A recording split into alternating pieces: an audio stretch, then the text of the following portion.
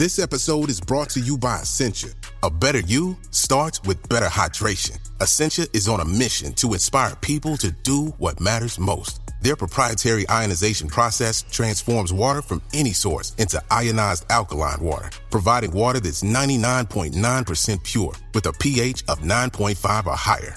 Essentia Overachieving H2O, the #1 ionized alkaline water. Shop now.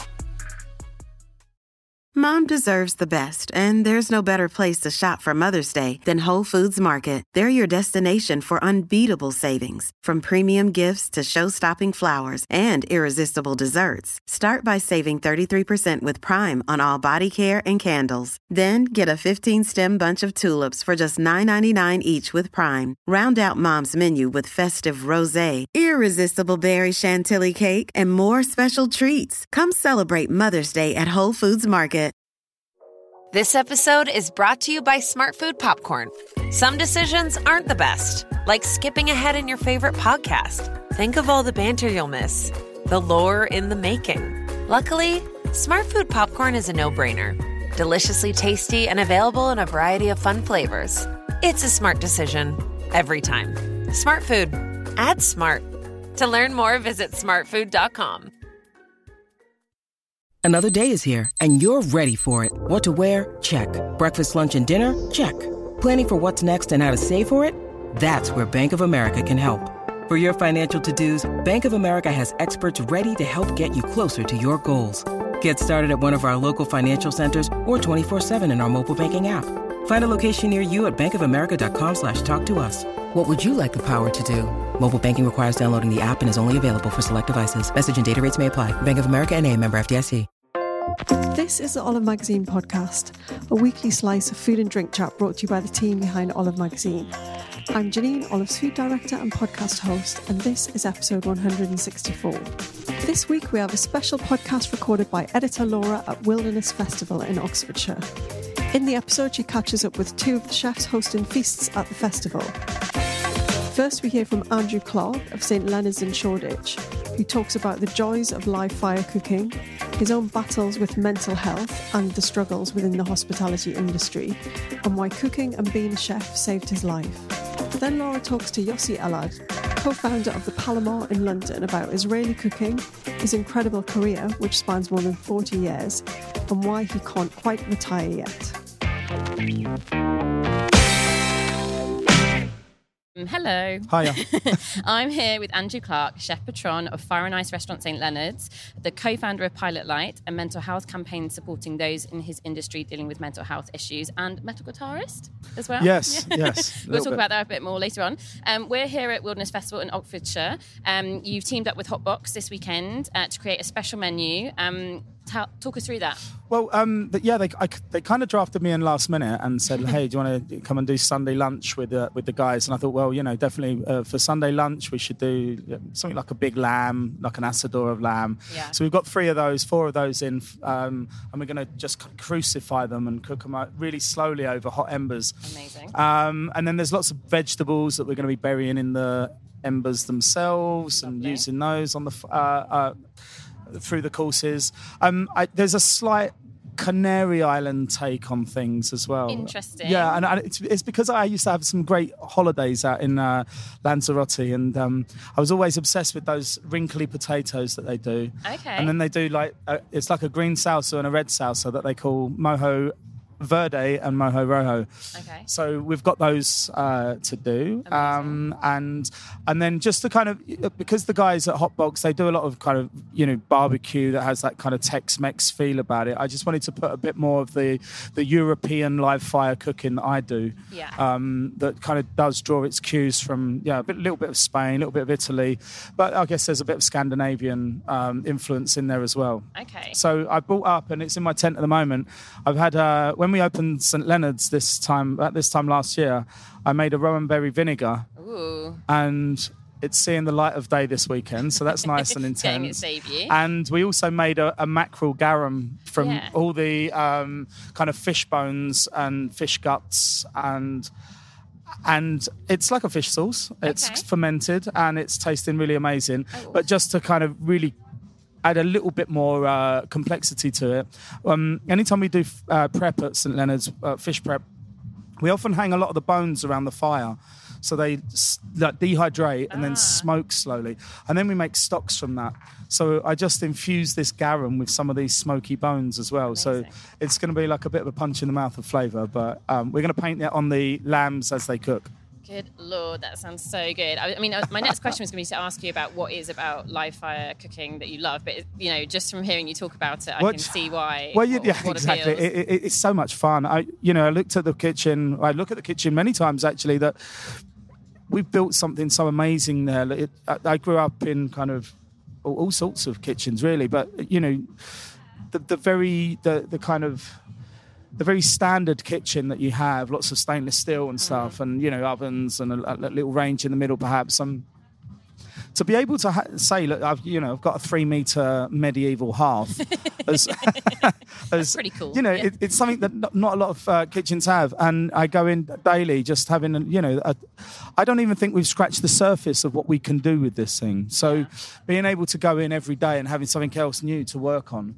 And also, being able to, do a lot of prep and whether it is something, when it comes to live fire, whether it is, a piece of meat or fish that, we'll give a lick of smoke or a little, it will see the embers for a little bit. There are other things that find themselves somewhere else, whether it's into a dessert or into a raw plate of fish. Yeah. There are other bits of prep that we like to, have a suggestion of the fire or some smoke at some point as well. So it is so much fun. I can't tell you enough. It's kind of the antithesis of that kind of sous vide, super control, fine dining thing. There's so much that could go wrong, I feel, but that kind of makes it even more exciting. I do see a lot of chefs crumble when they come in, and we're always there to help out. But I mean, you have to. It's not just about cooking as perfectly as possible. And to the speed that the customers come in and the orders come in, but you've got to keep that thing hot all the time and at the right temperature. So that means keeping an eye on your fuel, your logs, and we use a blend of kind of various woods and then charcoal and a few other little bits and pieces that we put in there. So, if it goes down and you get a whole load of people come through the door, you're going to find yourself sweating a little bit. Just a little bit. So talk to me anyway about your career. You touched upon it just then. I've read that you've been described as a reluctant chef. Can you tell me a bit about that? And how did you get into it? Well, I reluctantly got into the industry. I was a musician, and as a lot of musicians will tell you, it doesn't pay well. And paying the bills was becoming a bit of a problem. Yeah. So I talked to someone who said, look, there's a little pizzeria, come down and, give us a hand. So I thought that would be a day job. Now, the thing about being a cook is there really is no such thing as part-time work. I mean, the chef hours is something that people know a lot about. Yeah. And it was very consuming, and then after a while, 5 years went by, and I'm like, oh shit, I'm not. I'm a chef now. I'm a chef, exactly. So I don't regret it. I mean, I love what this industry has brought me, to be honest. But it did take a little while to fit in and find the right place. But there was a place in Kent called the Swan, and I think that was from going from kind of pizzerias and places that weren't serious enough about food, that everything was kind of prepped off site and then brought in. We were just really reheating things or doing the bare minimum of cooking. So it wasn't until I got to the Swan and then found that we were getting whole animals in, which we would then butcher ourselves. We would go out to the fish markets, each week.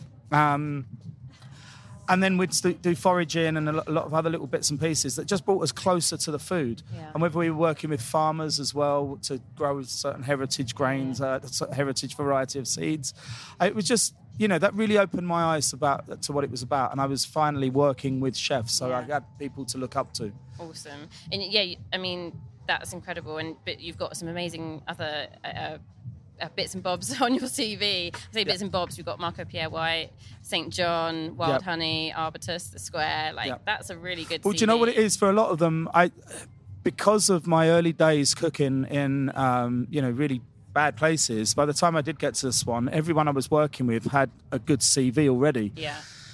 And I didn't have that. So I think it was like every Thursday or Friday when I had a day off, I would go and, call up a load of restaurants and say, can I come and work with you and stage across London as much as possible. So I kind of made up for lost time, I think, in that sense, with those restaurants. And when did you sort of find your style? Because I know you did some tapas at Salt Yard when you were head chef there. Yeah. Like, when did you think, right, my style is cooking over fire and doing it really, really well?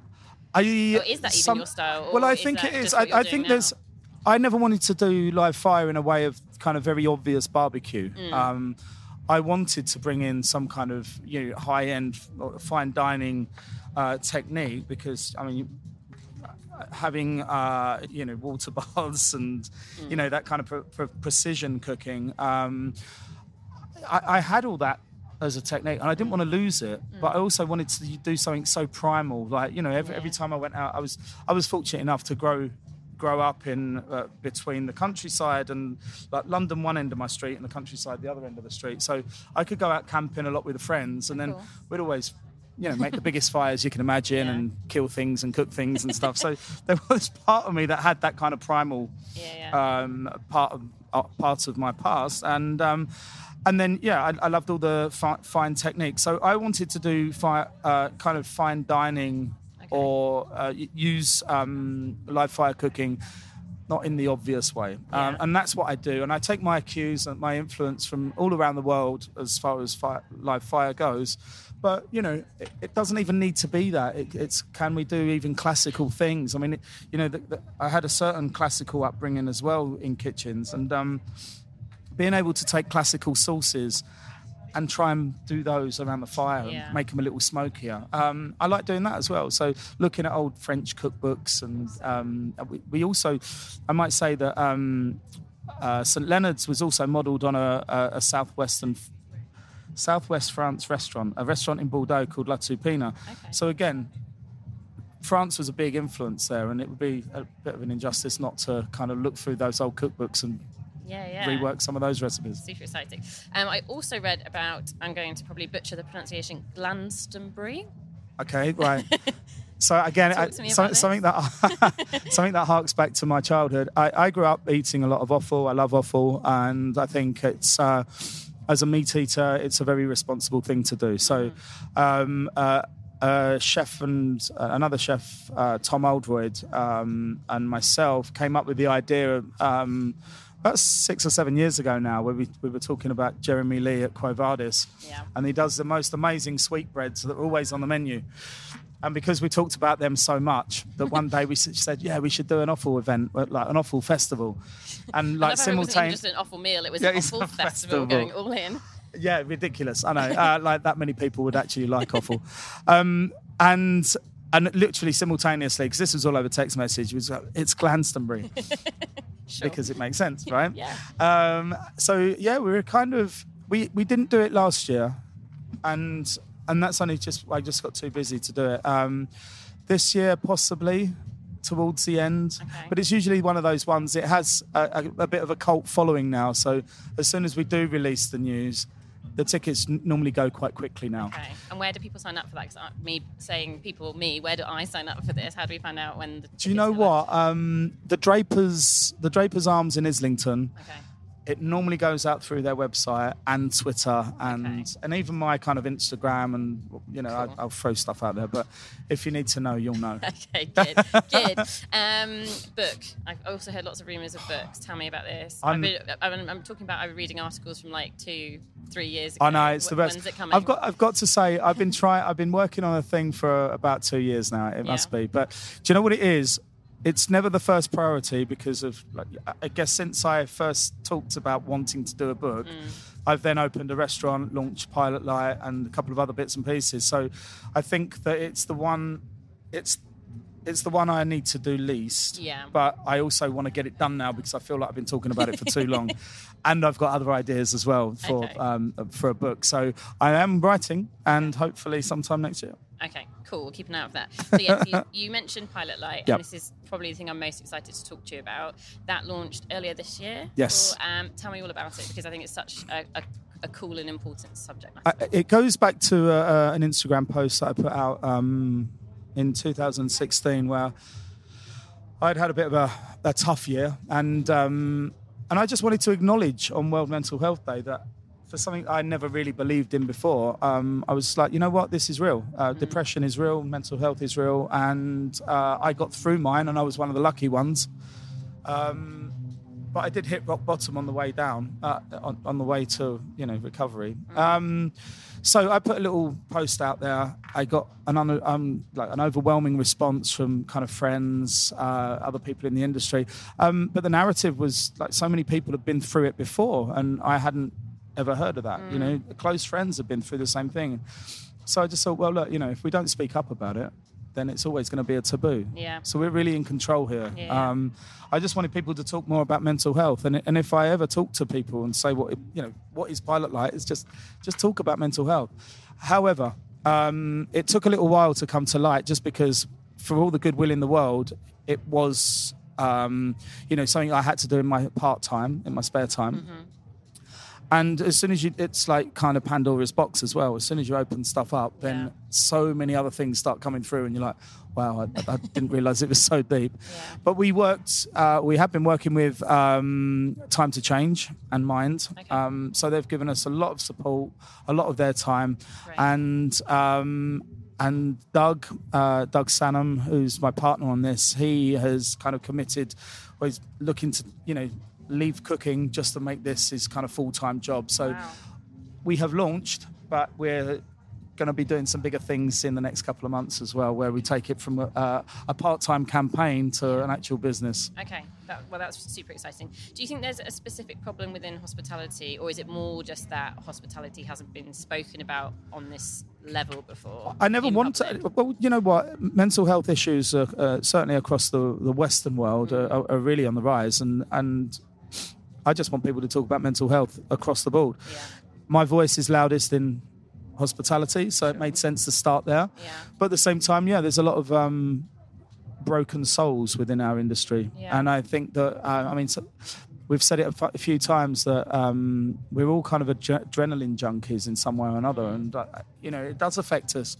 There is a certain breed of person that comes into this industry. So I just felt that in a time where there's fewer and fewer chefs coming into the industry, isn't it about time we just started looking after each other a little bit more? Yeah. And, it does mean that we need to rethink a lot of how we manage people and get the best out of people. But too many people I've spoken to in the past said, I used to be a chef, but I burnt out.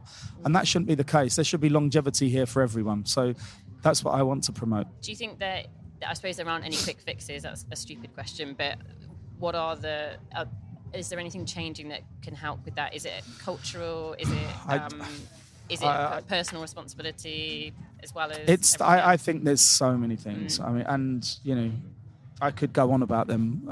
I do think there are ways that we can get ourselves out of it, and looking after ourselves is a bit of a responsibility for ourselves. Do you know what I mean? Self-care. But, diet, exercise, just not looking at them, too much social media or media, just, limit your time. And I have things that you can look forward to doing each week. Do you know what I mean? Just get out there. I think too many people get into that cycle of just going to work and then just spending the day at home or in bed, or do you know what I mean, recovering. It must be hard to have a work-life balance when the hours can be long for one, and two, not to the normal part of everyone else. I always feel as well, there are times when I don't mind doing 100 hours a week, and that's fine. Yeah.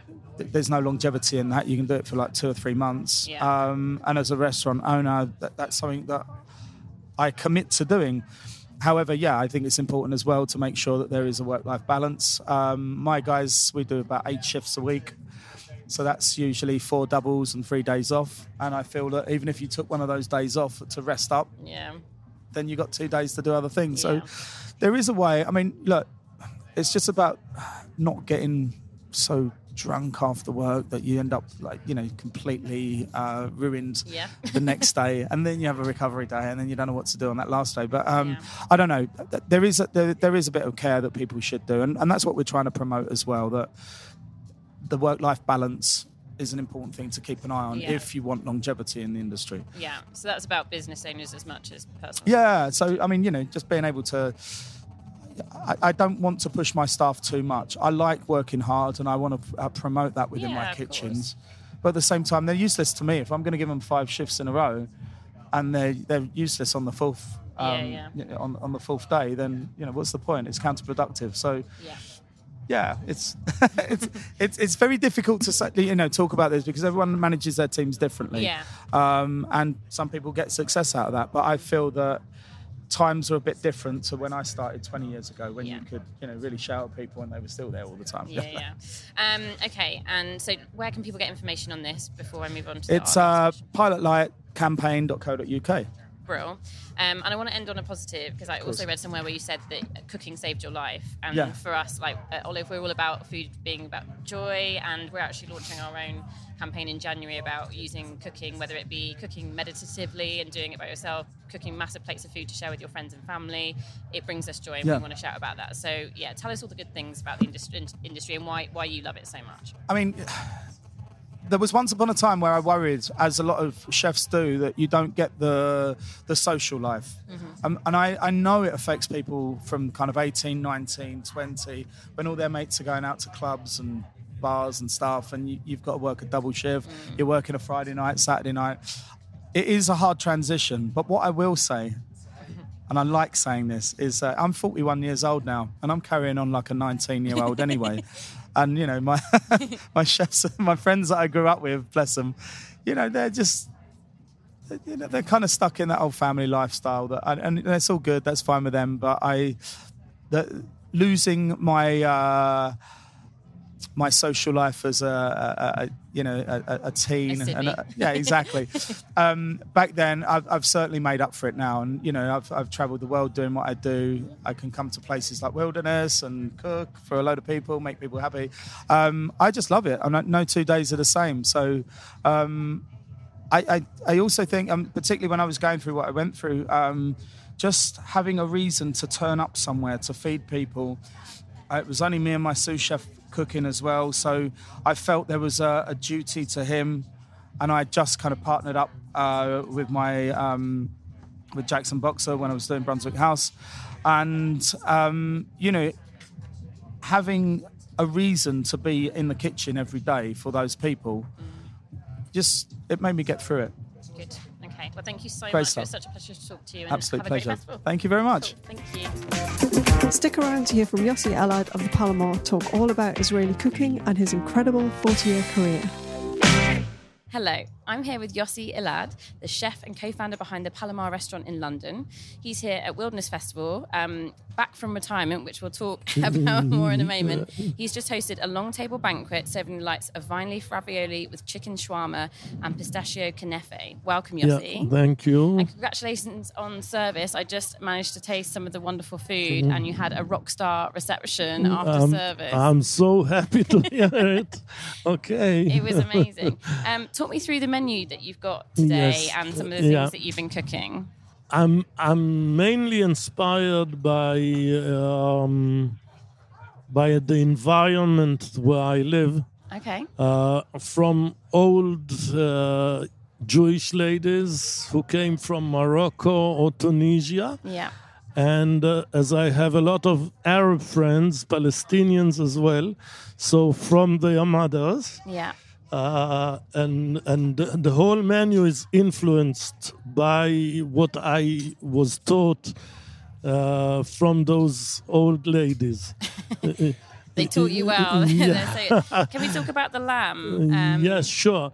The lamb is actually a traditional dish that is served for weddings. Okay. Up in the Galilee, mainly. Right. By Arab families. As you know, according to Jewish laws, you are not supposed to cook meat and milk together. The name of this dish, Kharuf belaban emmo, means lamb in its mother's milk, which is completely opposite to the Jewish rules. Yeah. And this is really, as I said, a typical dish from the Galilee, and I was at a wedding that mother of a friend of mine was doing, and she was cooking the lamb, and I was standing there next to her and trying to remember exactly what she does. I couldn't get over how tender it was and how flavorful as well, and everything was cooked. So it was served with yellow rice and a black lentil stew as well. So how is the lamb cooked? Is it braised? The lamb, actually, no. You first poach the lamb to take all dirty parts away, you know. And is that in water or is that? Just simple water. Okay. And then you add a lot of spices, but whole spices like cinnamon and cardamom and coriander seeds and allspice. And you cook it slowly, like for almost 12 hours. Wow. Then you take it out of the juices. You strain it. You take out the whole dirty parts and the spices, reduce the juice, and then you add it to yogurt, and you cook the yogurt slowly with the juices of the lamb. And then you take the lamb, you pull it apart, like pulled lamb, and you put it in the yogurt. So good. I can't explain to the listeners how good it was, but so that's definitely one to try. And actually, the broccoli was a real surprise too. So baked broccoli. And the broccoli is a dish that we serve at the Paloma. Okay. Yeah, and it was put on the menu as by the chef, the head chef of the Paloma, and we loved it very much. So we decided to put it on this special event as well. It was great. It came with a tomato salsa, almond flakes, and was it a kind of pesto? Or, it was kind of pesto, herbs and pine nuts. Yeah, so good. And definitely going to try that at home. So, yes, I mentioned you being retired, which we briefly spoke about before we came online. Tell me about that, because you said 3 years ago you made a decision to sort of step back. I will not go back like 40 or 50 years. Then when I started my cooking career, but you've certainly done your time. Like 10 years ago, I opened with 2 young boys a restaurant in Jerusalem. It's Machne Yehuda, which was like a big hit just after we opened it. And it took us about 5 years to decide that we want to open a restaurant abroad. So I came like about 6 years ago to London, 2013, to open the Paloma. And I was living in London for about 4 years. Oh, gosh. And after we realized that, well, I've done my job and the people in London are doing quite a good job. Everybody loves the Paloma, so they definitely are, So I decided I'll go back to Israel. Okay. But going back to Israel and not being involved in the restaurant in Israel meant that I'll be a silent partner, which I don't like. So I sold my shares to my partners in Jerusalem, and I retired from the restaurants in Jerusalem. And all of a sudden, I found myself like very busy as a consultant. And I opened a restaurant in Frankfurt, a restaurant in Berlin. And now I'm working on 2 projects, another one in Berlin and one in Munich. And the vision is the people whom I'm working with in Germany bought a nice building on Drury Lane in Covent Garden. Ooh, okay, this is exciting. And I already smell that they want me to help them with opening a restaurant in the hotel on Drury Lane. I believe it will take another year or 2, but all of a sudden I'll find myself back in London. And so, I'm retired, but busier than ever, Had you always known that you wanted to cook professionally? Was that always in your destiny? Or whoa, that's a long story. I'll make it really, really short. my father survived the Holocaust. Oh, gosh. And when he came back from the concentration camps, he opened like a restaurant. It was kind of a restaurant for refugees. Oh, goodness. Who went through Bratislava. He was born in Czechoslovakia. Okay, wow. So he never cooked before, but after the war, he decided to serve food for the refugees. And when he came to Israel, he started to work in a home for the aged and take care of food for old people. Amazing. So I was grown up in an environment of cooking and serving people. So when I was 6, I said I want to be a cook when I grow up. At the end, I found myself being a hotel manager. Okay. And at the age of 30, I said, well, as far as I remember, when I was 6, I wanted to cook, and I retired, and I established a catering company. Oh, wow. And since then, since 1980, it's already 40 years, Wow. I find myself in the kitchen.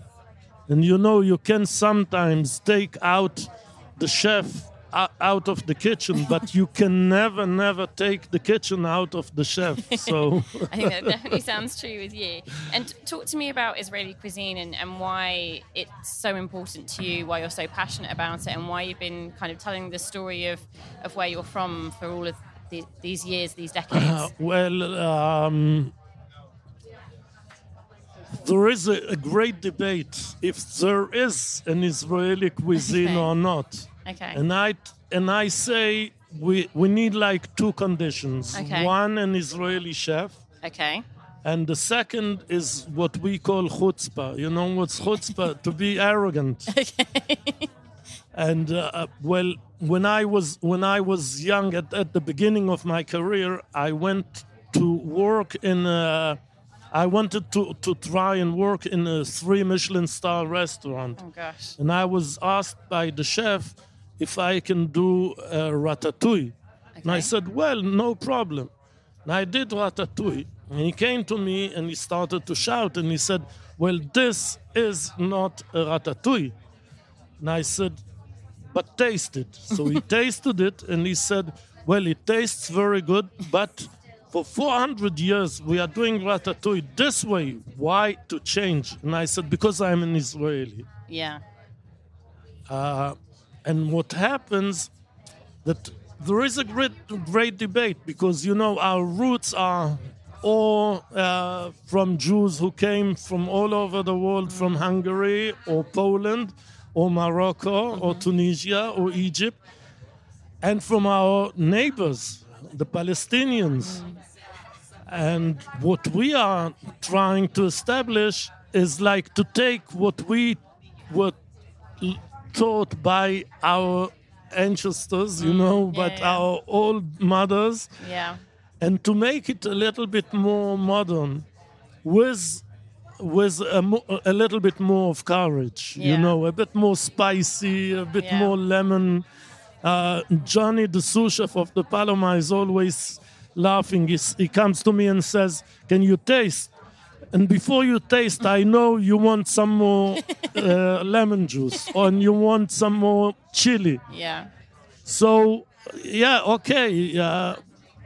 So there is no Israeli cuisine, but we are trying to establish it. And what happens, that all of a sudden, if you make a tour around the world and you start in Australia and New York and Paris and London and Germany, all of a sudden you'll see that Israeli chefs are doing so-called Israeli food, and the restaurants are packed. People are queuing, which means they love the food.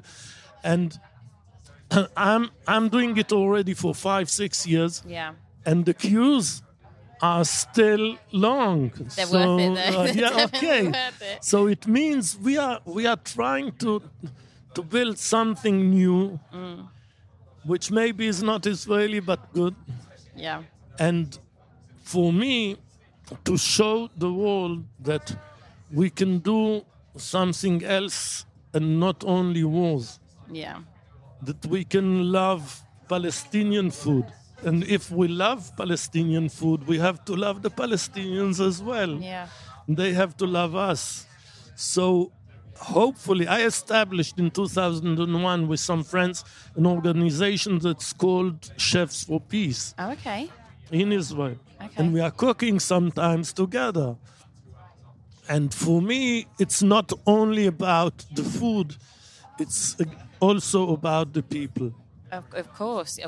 People are at the heart of every meal, aren't they? Yeah.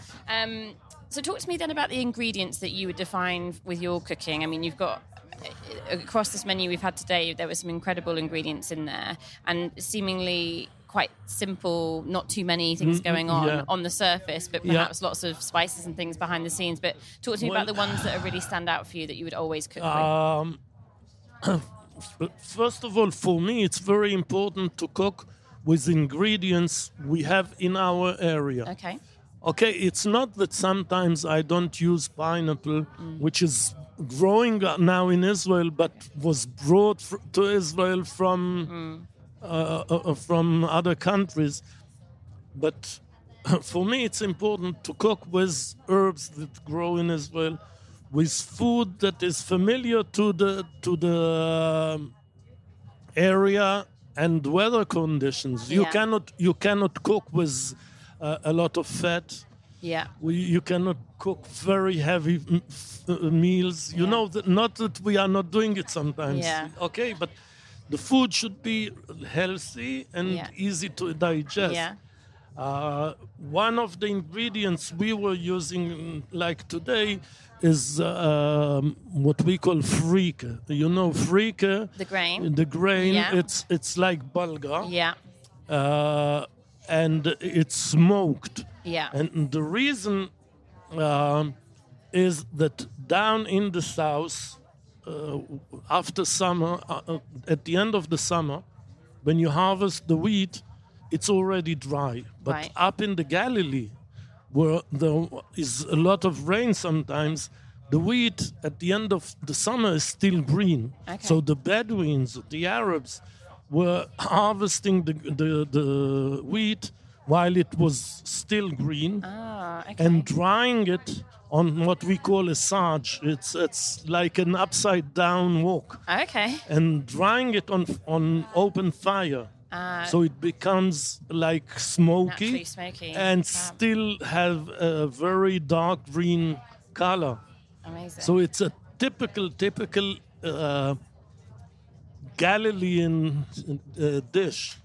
So that's what I used over here. And of course spices that we use, like cardamom, ras el hanout, sumac, that are from the area. Yeah. So delicious, delicious.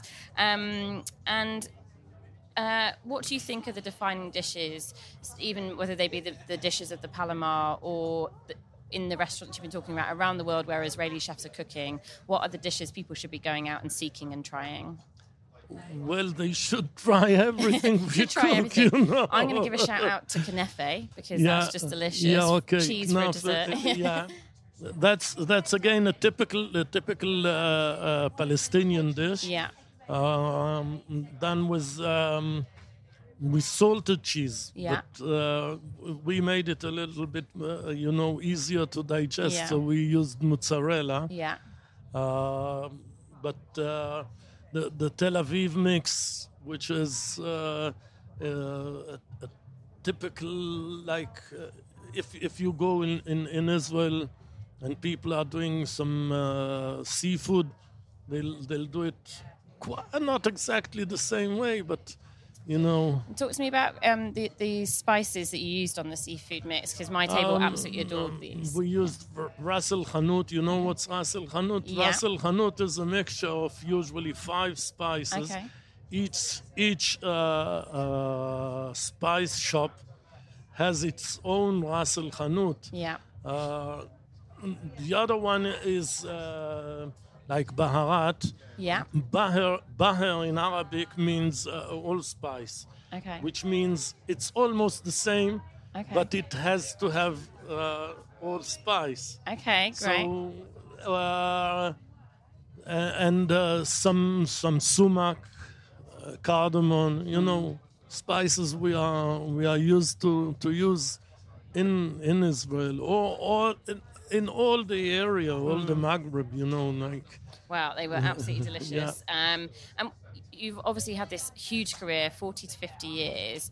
Is there one highlight or something that stood out for you in your career? I know it's not over yet, really, because you're very busy, but is there anything that you think... So people are asking me the question sometimes, and I say there are two highlights in my career. One, opening Machne Yehuda like 10 years ago. Yeah. And the second highlight is when I quit. And all of a sudden I found myself, traveling around the world. If I'll tell you my schedule for the next 2 months, I have like about 15 flights booked in advance from now until the end of September. Oh my goodness. Like Berlin and Munich and Frankfurt and London. And I was in Toronto, and I'm going to New York, and so all of a sudden I feel like an ambassador of the Israeli food, and it happened just after I retired from Machne Yehuda. All of a sudden I had the time to do some other things. So exciting times ahead then. And so my last question for you is, what's next? So we've got potentially something in Covent Garden, hopefully, for London listeners or British listeners. Yeah. Is there anything else? Where will we be seeing you cooking again soon? Well, as I told you, I have now three projects ahead. One in Berlin, one in Munich, and the next one in Covent Garden. And at the moment, I think it's enough. That's enough. I will not take any more commitments on my poor shoulders. I think that's very sensible. As you know, all of a sudden, like Wilderness, and I'm doing a charity event in December in London, and another charity event in Tel Aviv. So all of us, that's enough for the time being. Good. Well, thank you so much for having us here at Wilderness. It was wonderful to try your food, and thank you for not stopping because. Thank you. As I told you, you can take me sometimes out of the kitchen, but not the kitchen out of me. So. Well, thank you very much. The day I will stop cooking, I think I'll die. So that was the Olive Magazine podcast. If you like this episode, please head over to iTunes and leave a review. We'd love to hear from you. If you'd like to find out more information on things in this episode, you can visit our website, olivemagazine.com. You can pick up a copy of our new August issue on the newsstand now, or go and download the app version. Bye for now, and we'll be back next week with more food and drink chat.